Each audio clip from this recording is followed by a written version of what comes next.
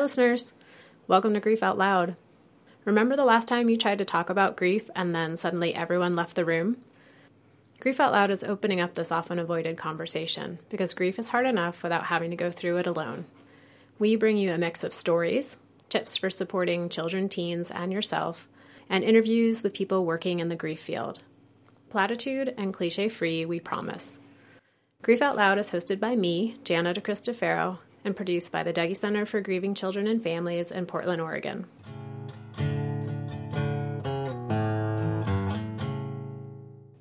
This is another in our series on how the approach to supporting grieving children has or hasn't changed over time.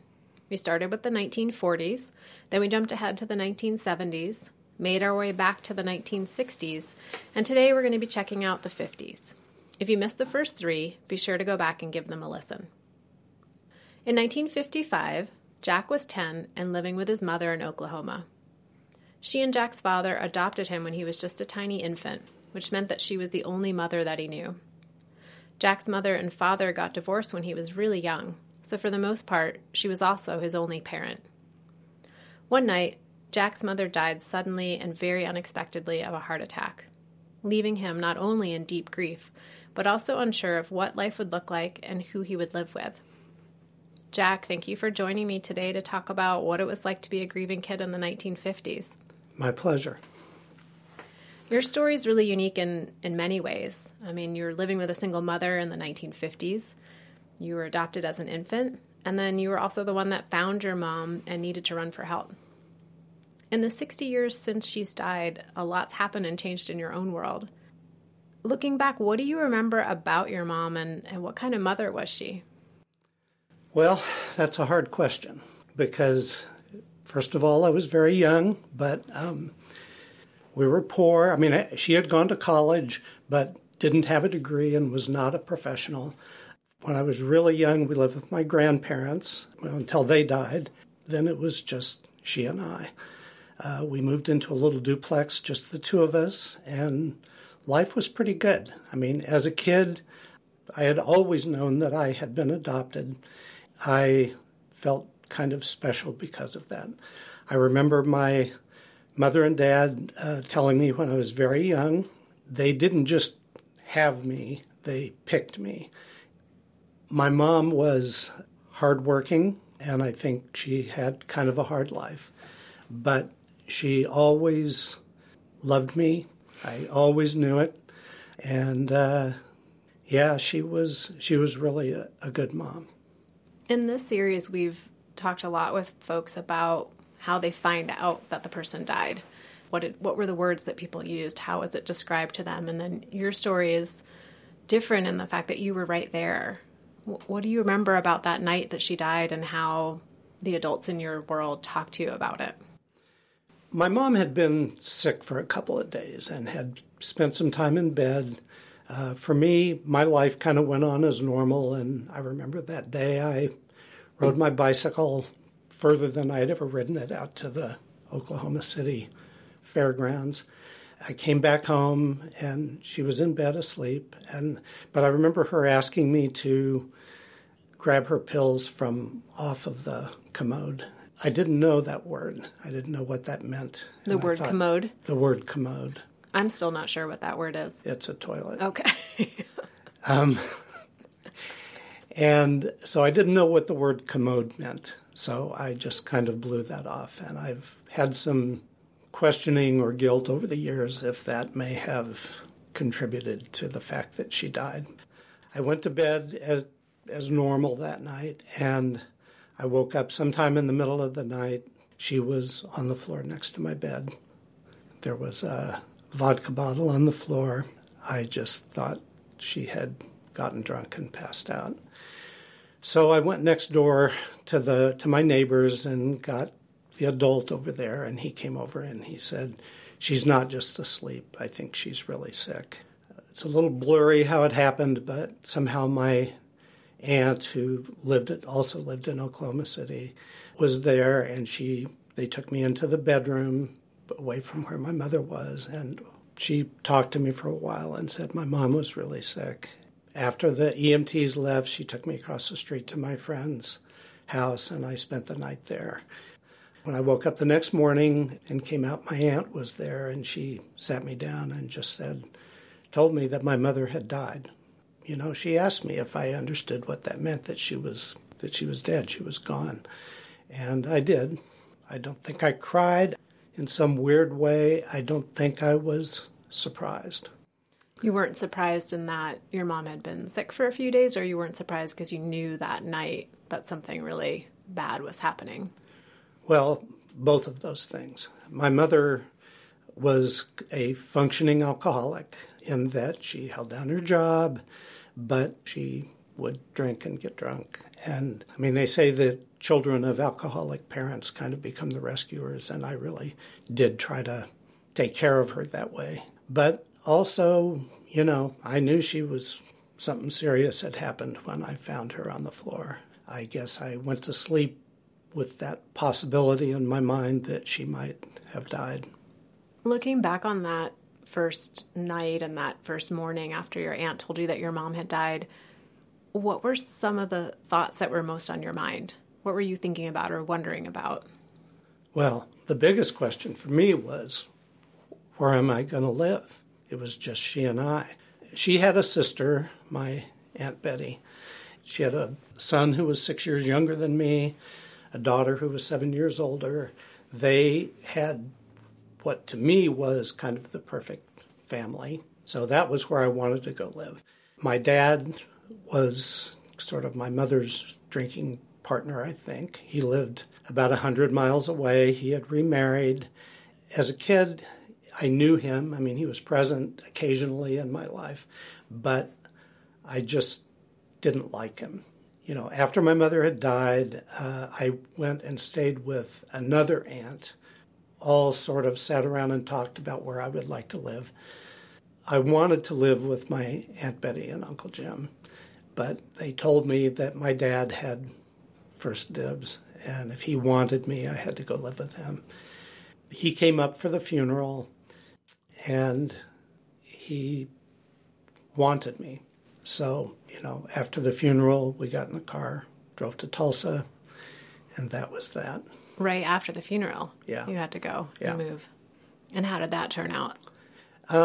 Well, he really tried. I mean, the irony in all this about my relationship with him is that I always knew that he really loved me, but something about him just creeped me out. There was never anything inappropriate with me in any way. I just didn't like him.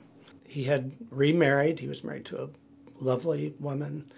You know, I made friends, but I just didn't want to be there. That wasn't it didn't feel right for my life. And how did that finally change or resolve itself? He was a traveling salesman. He would come home drunk, bring me presents, and I really hated that. I would cry and I would say, I don't want to be here. I want to live with Aunt Betty and Uncle Jim. He would say, okay. And then the next morning when he had sobered up, he would back out of that deal. Finally, he didn't back out of it.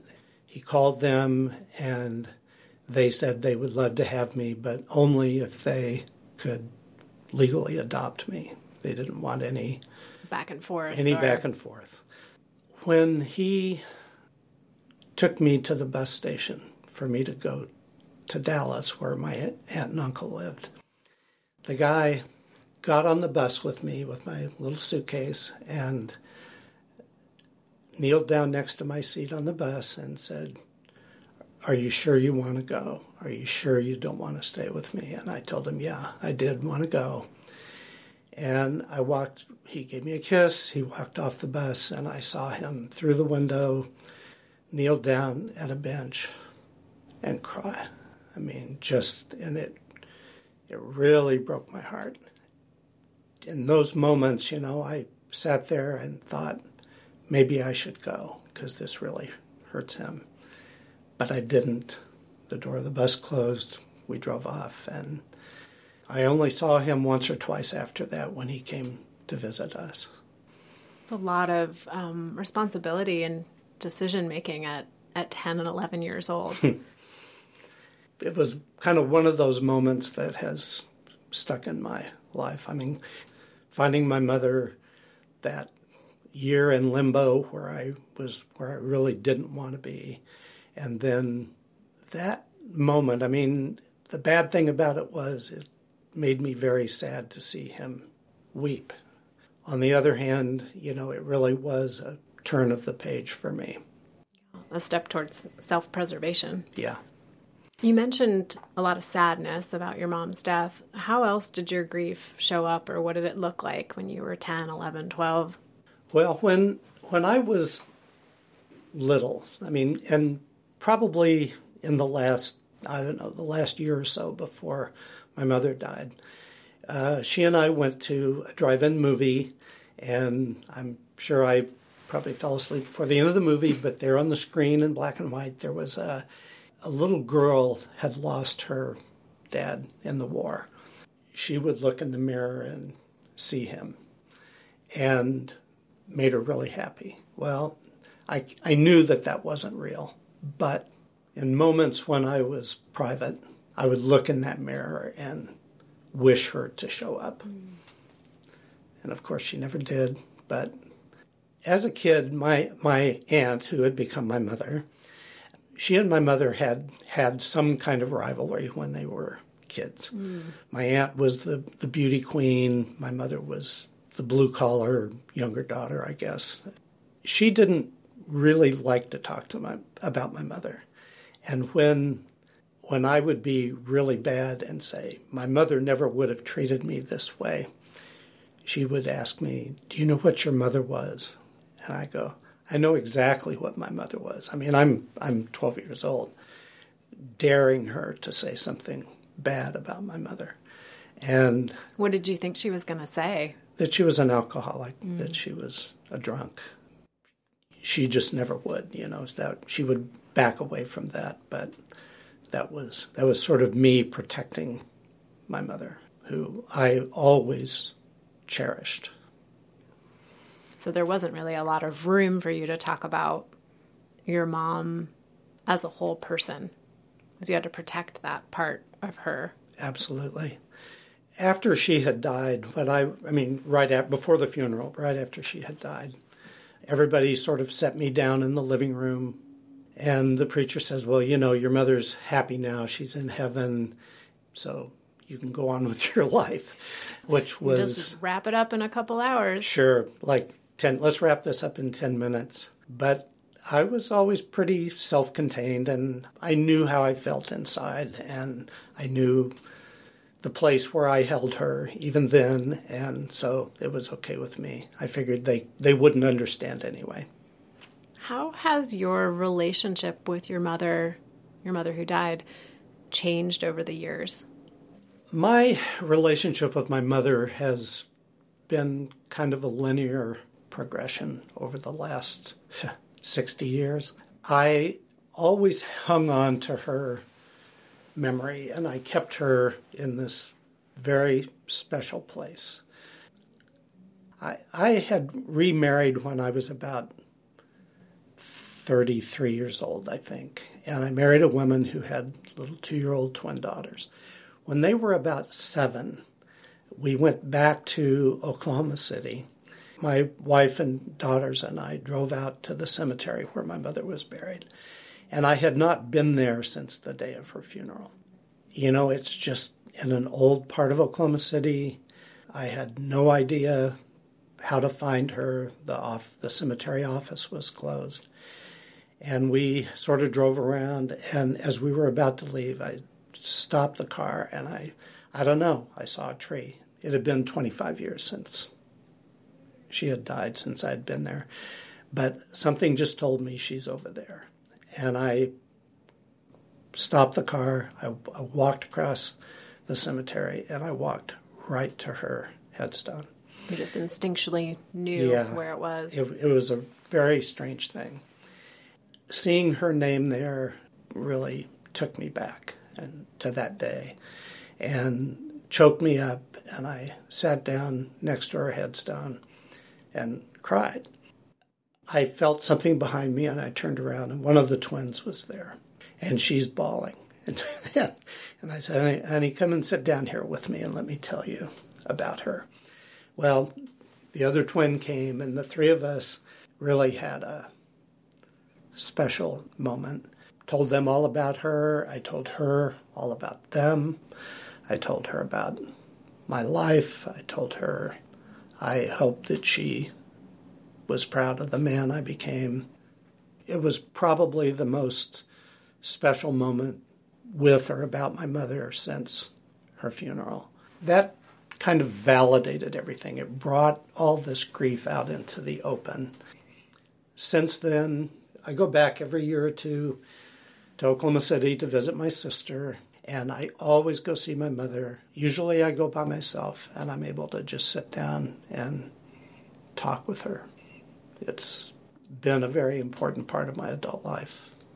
To be able to, in a sense, build this relationship with your mother. Yeah. I mean, to kind of rebuild that relationship. You know, my memories of her as a child were through the eyes of a child. Since then, my aunt and uncle, they both are dead, but they both knew her, and I got a more rounded adult view picture of my mother through them. My sister, who was 7 years older than me, so she was about 8 when they adopted me, she's told me a lot. And that ability to talk about her has just been enormous. What words would you use to describe your grief now, 60 years later? Telling the story has kind of brought tears a little bit, but for the most part, my grief is pretty healthy. It's warm, it's loving. I've learned how to accept death as part of life. It's just made me feel lucky to have had her. I think it's made me a better dad, a better husband, a better friend. That grief is part of me, but I don't really see it as grief anymore. I see it as a loving relationship with someone who came into my life and had her impact on me and left, as we all do. If you go back in time to when you were 10 and your mom died, and then you live with your dad for a year, and then you move in with your aunt and uncle who adopt you, is there anything the adults in your life could have done differently or done more of that would have been helpful in this process? I think the one thing would have been openness, to just talk with me about her and about how I felt. I think I feel lucky that I was capable of carrying that grief and not letting it make me angry or resentful. But it really would have helped if I had been able to just talk about it, and if the other people in my life, the adults in my life, had been able to talk about her with me. But I think they were uncomfortable with it.